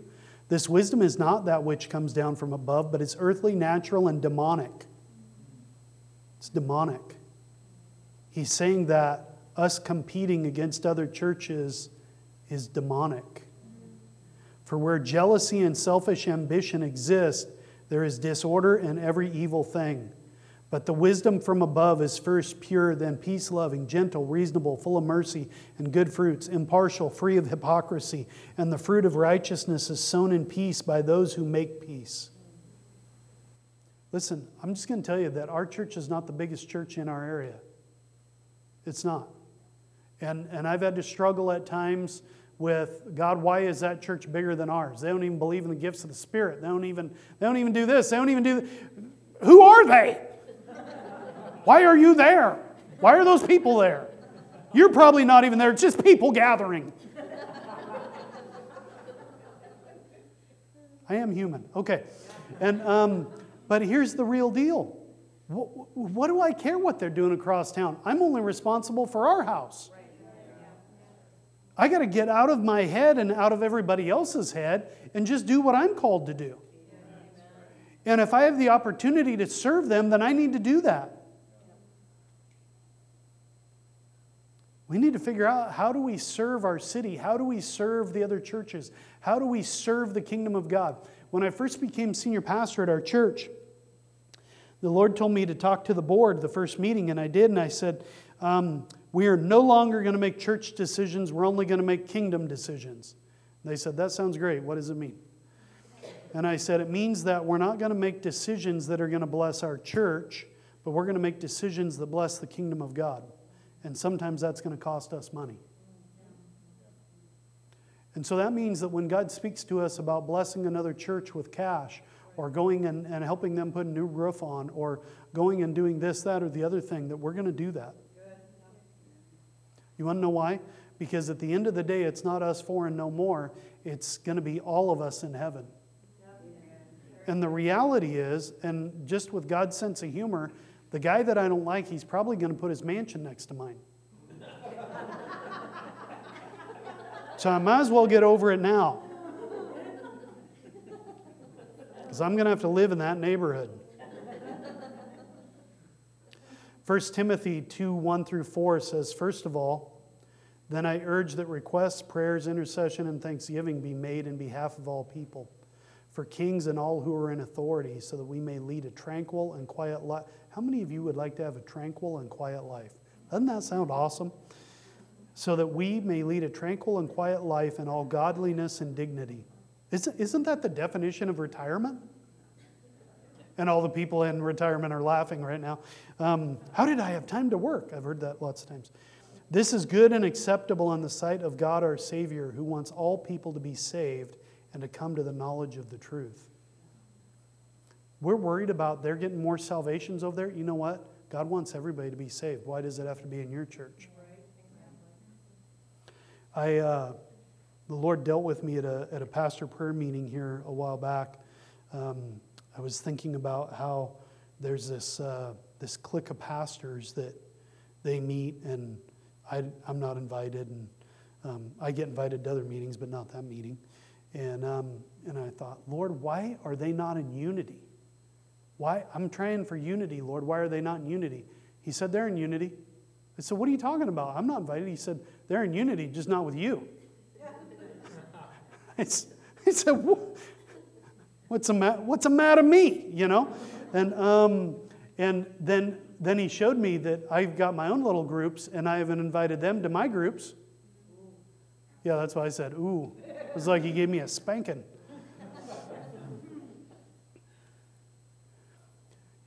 Here are 6 better things that we can do instead of making claims. Are you ready? I'm wrapping this up. Flaps are up. Landing gear is coming down. We're coming in for a landing, all right? Here are 6 better things that we can do instead of making claims. Number 1, ask God for your inheritance. Not for your neighbor's inheritance, not for another church's inheritance, for your inheritance. Hello? He knows how to give a double portion. Just ask for your inheritance. Number 2, believe promises that God has given you. You don't have to believe the promises that God gave everybody else. You just have to believe the promises that He gave you. In Jeremiah 33:9 it says, "It will be to me a name of joy, praise, and glory before all the nations of the earth, which will hear of all the good that I do for them, and they will be frightened and tremble because of all the good and all the peace that I make for it." By the way, this is going to apply to you in just a minute. And some of you are going, this is like for church leaders or something. Why are you sharing this? I'm going somewhere. Just stay with me another minute or two. Number 3, make a declaration that this city belongs to Jesus Christ. Not to your church, not to your denomination, to Jesus. This is close to a claim, but it's better. It is something that's already established, and you're partnering with God. By the way, did you know that was what Jesus did? He only did what He heard the Father doing. We tend to come up with our own ideas and try and do those things. Number 4, petition. Bring a request to God instead of making a claim over your city. Number 5, intercession. How about we begin to plead and pray for our cities, the other churches, and requests of all kinds? What if we were praying for the church down the street instead of being in competition with the church down the street? Come on, somebody. Number 6, prophesy over the city, over the churches, and over the government. Well, it's easy for me to come up here and prophesy over Scott's church because his church isn't in my town. But you know what? I need to have just as much anointing for prophesying over my neighbor's church. Can I say this? And I apologize if it offends you, but I need to be willing to prophesy over my enemy's church. You might say, well, you shouldn't have an enemy. Well, that's probably true. But sometimes it comes across that way, and I need to get over that. Come on. Let's be real. When we make claims and counterclaims against each other, and I said this earlier, it sends witchcraft and specifically demons to attack the churches that are making the most difference and have the most potential. It actually uses our Christianity to empower witchcraft and to empower demons to attack other churches. Because what we do is, as we go into competition with the church down the street, instead of being in partnership with them, because we're both working for the kingdom of God, when we go into competition with them, all of a sudden we're releasing witchcraft against them and we don't even realize it. You might say, well, I'm not in charge of a church, so how does that apply to me? When you're in competition with somebody else that Jesus loves, that He cares for, that He wants to see in heaven forever, when you get into competition with them and you're competing against them in whatever way, shape, or form, you're actually releasing witchcraft against those people.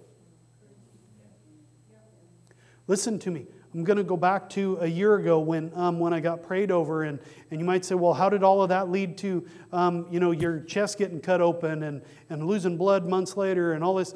I'll tell you why. Because it opened up witchcraft towards me. Because other people were in opposition to what the Lord was saying over me. And I was in opposition to what other people were having said over them. It opened up all kinds of stuff. I'm telling you that can happen separate from the church.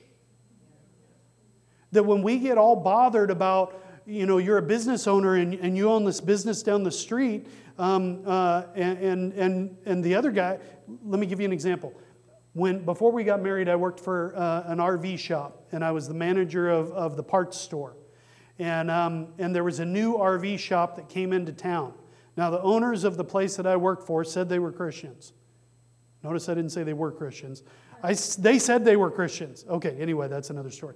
But they spent all of their time trying to figure out how could they make the other business go out of business. How could they undermine them? How could they, all these different things. How about just worry about your own stuff? How about you just make your business the best business in town and then you don't have to worry about the other guy?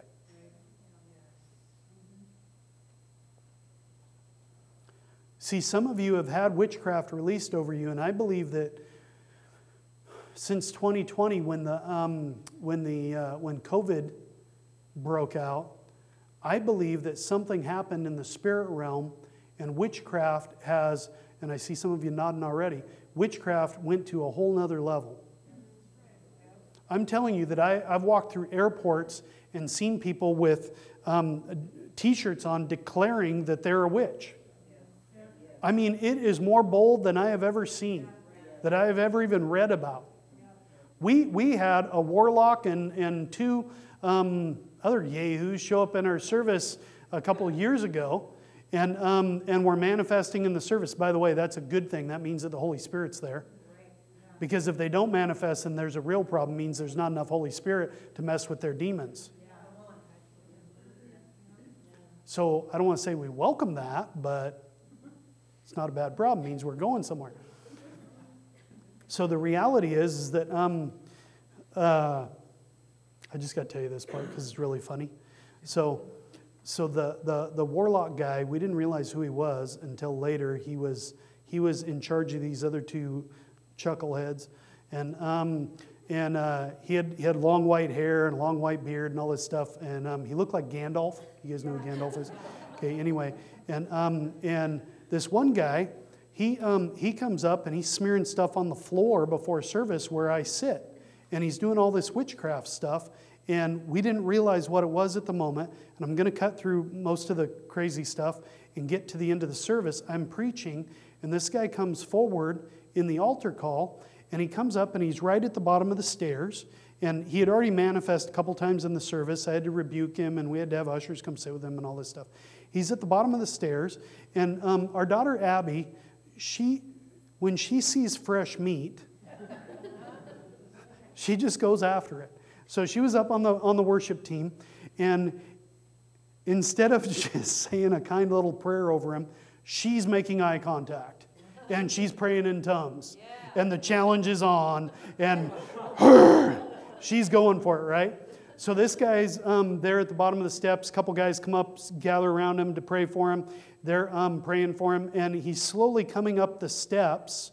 I don't realize what's going on because I'm dealing with the other people in the altar call. He's slowly coming up the steps, and so one of the big guys, 6'5" guy, comes over. He stands in front of him because he realizes what the guy's doing is he's trying to get to the top of the platform so he can take over the service. And so Abby, she comes out to the front of the platform, comes down the steps. She gets right in his face, right? Yeah, she's just going after it, right? And this guy's just staring back at her, you know, and he goes like this, like, get this out of here. And he made the mistake of his fingernail caught my daughter's chin. Yeah, exactly. And there was blood. Now, here's what you didn't know. Mama Bear, i.e. my wife, she was off to this side, trained in deliverance. She sees this. Did I mention Abby's the baby? Anyway, Roxanne comes out of nowhere. I'm still leading the altar call. I'm just dumb as a stump up there. And Roxanne comes over. She comes up to this guy. She grabs him by the chin, boom, turns his head, looks him right in the eyes, says, I want to talk to the man. Not the demon, because he's manifesting. I want to talk to the man. She goes right past all the demons, gets right to the guy, leads him to Jesus, boom, set free. Come on.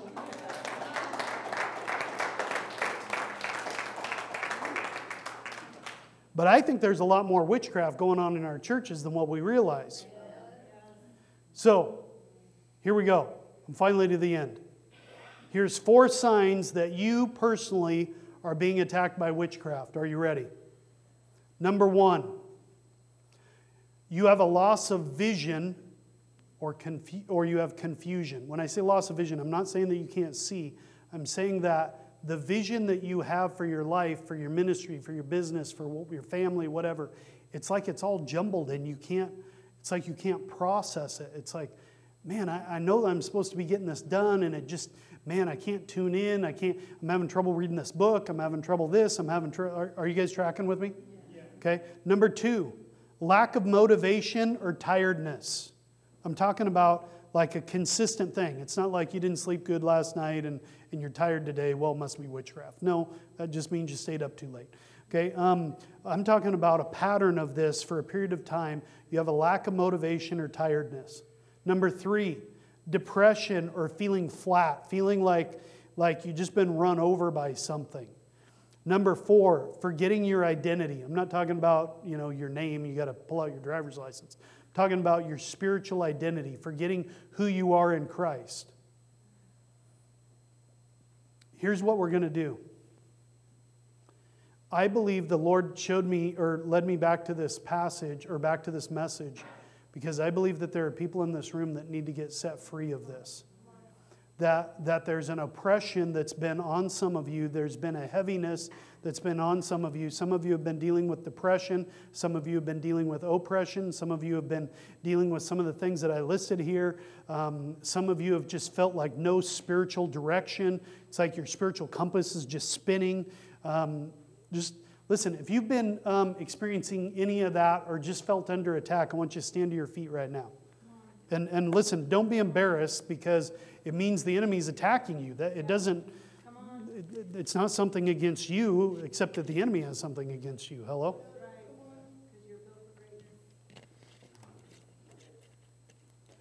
And listen, if you're experiencing any of this, or you even think you might be experiencing it, don't miss out on getting set free tonight because of pride.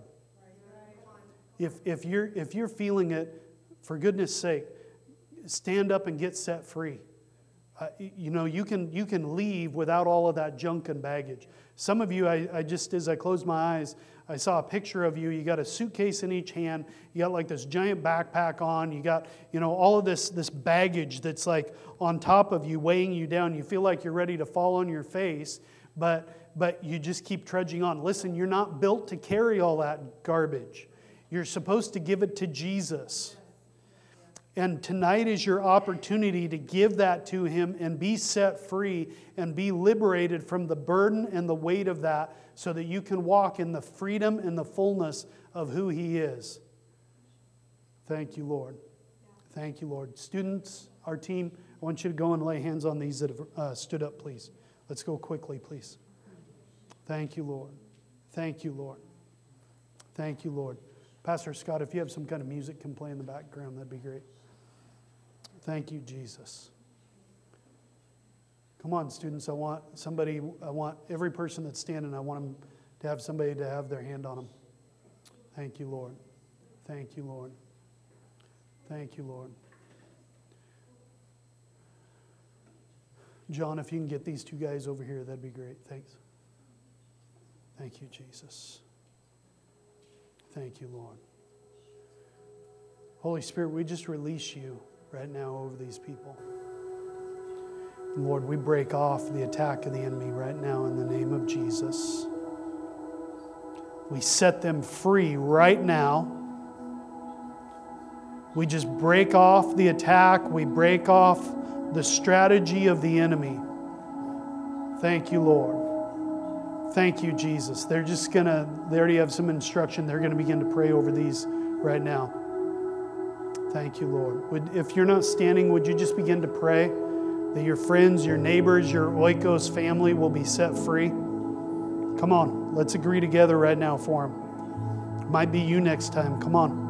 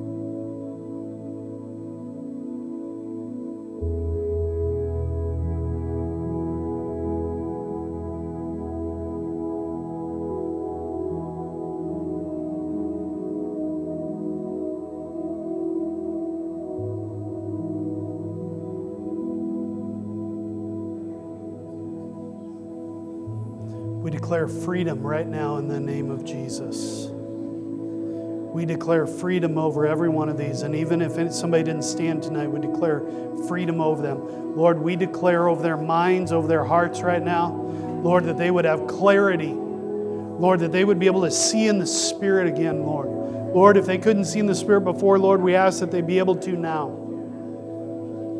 Lord, we speak freedom over them. We break off these attacks. We break off depression, oppression, lack of motivation, confusion. We break it off right now in the name of Jesus. We declare freedom and liberty in the Holy Ghost, Lord. Lord, we redeclare their identity in Jesus. Lord, who you created them to be. They are a son, they are a daughter of the mighty King, Lord God.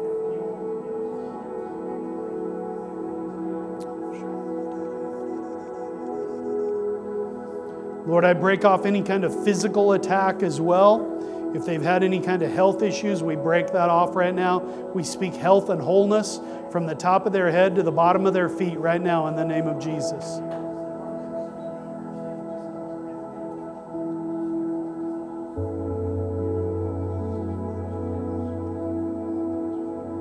Thank you, Lord. Thank you, Jesus.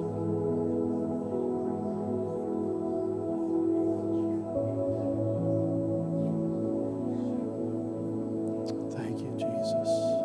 Thank you, Lord. Thank you, Lord.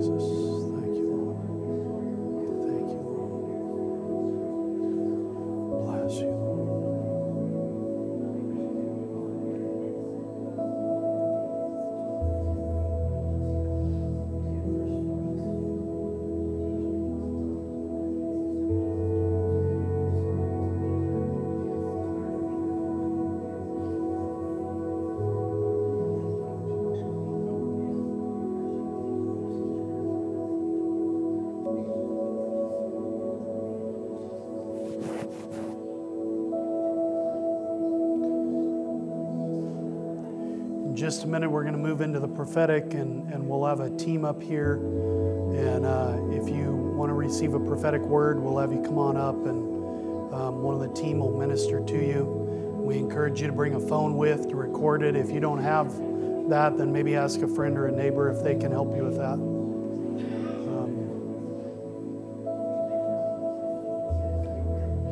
Thank you, Lord. Thank you, Lord.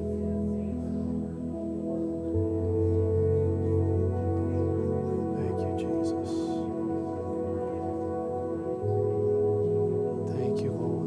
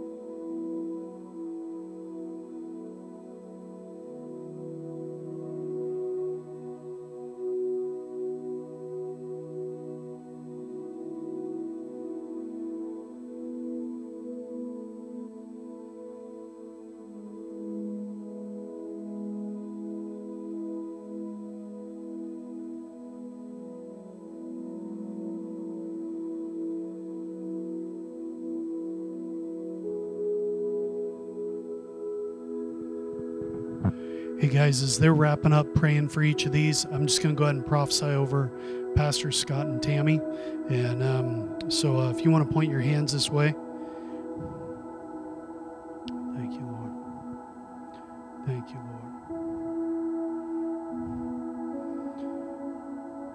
Lord. So there were some things the Lord reminded me about that I had prophesied over you guys last year. And he told me to tell you that not all the doors have opened yet. There's more that are coming. And as you step into this new season of serving, and I believe the Lord's going to give you a little bit different mindset, a little bit different approach in the way that you're going to do things. You guys have had an amazing servant's heart for a long time. You wouldn't be doing what you're doing without a servant's heart.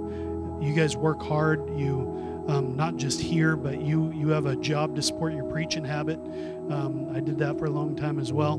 But I feel like God is going to open up some brand new doors for you. And I believe that even as he provided a youth pastor for you a year ago, I believe that there's more provision coming for you. And it's not just money. I believe that it's other things. I believe it's some of the leaders that you've been praying about. You've been praying for some people to come alongside you to help hold your arms up, to encourage you, to be a blessing to you.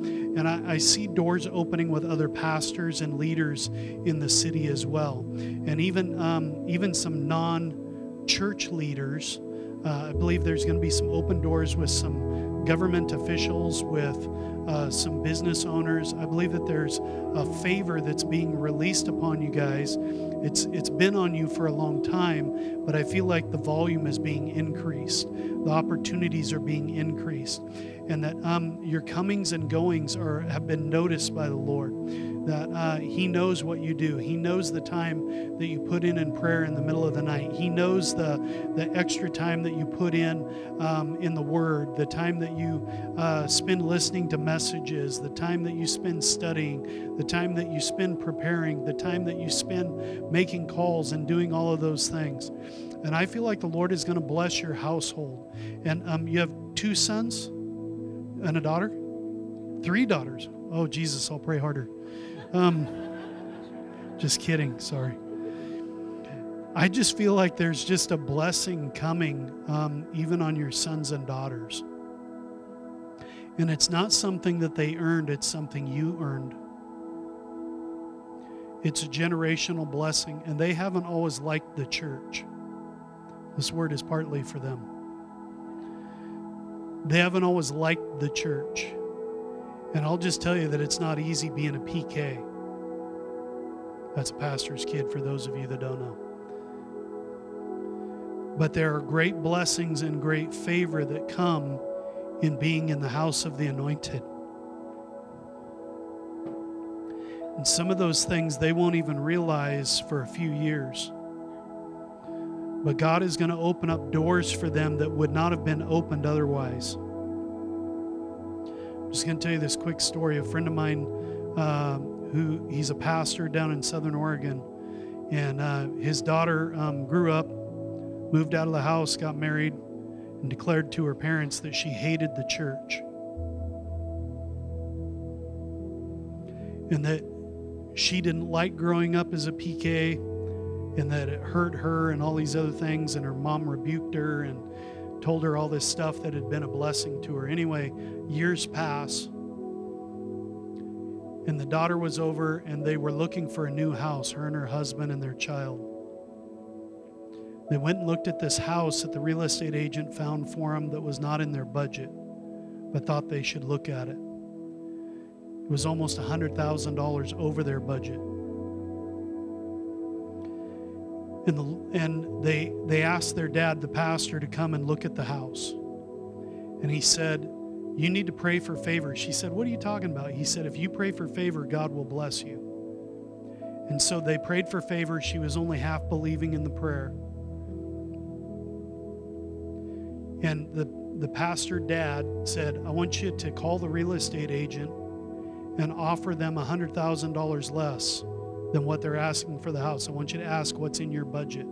She said, "I can't do that. They won't take it. They already have an offer that's $20,000 over what she's asking." He said, just trust God. Call him and tell him who you are and what you want to offer. They called and made the offer. When the real estate agent called the lady that had the house listed, she said, hey, this is Cassandra, the lady's name is Cassandra that's making the offer. She's Pastor Boyd's daughter. The lady said, oh, I know Pastor Boyd very well. Is this Cassie? She said, yes. And she told her what the offer was. And the lady that was selling the house said, 20 years ago, I went to that church because I was given a cancer report that said that I only had months to live. And that night in the church, Cassie asked if she could pray for me at age 8. She prayed for her and she was totally healed. The lady said, I'll sign the papers tomorrow for her to buy the house for $100,000 less. I'm telling you that the same favor is going to be released upon your kids. They don't know it. They don't understand all of it. And that's not any kind of knock against their understanding, but they're not going to understand the fullness of it until God reveals it. But I want to encourage you to keep telling your kids to trust the Lord, because he has way more for them than what they realize. Has there been a great price paid? Absolutely. But an even greater price was paid by Jesus. So I bless this household right now in the name of Jesus. I bless their kids. I bless their someday grandkids. And I believe that because of what you guys have invested, that there is going to be a generational blessing for at least 4 generations because of what you've sown into the kingdom. So I bless this couple. I bless their lineage. I bless their comings and goings. And I thank you that even this year, there are going to be blessings that are going to come to their children that are going to seem like they're totally out of left field. But we know where they're from. The return address has heaven on it. So we thank you, Jesus, for what you're doing in this family and in this church in the name of Jesus. Amen.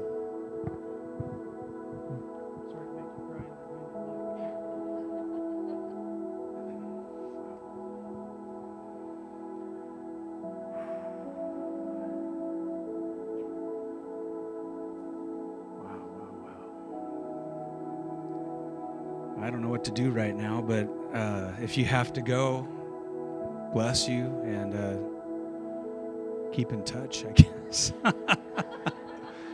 If this is your first time visiting tonight, we welcome you to come back.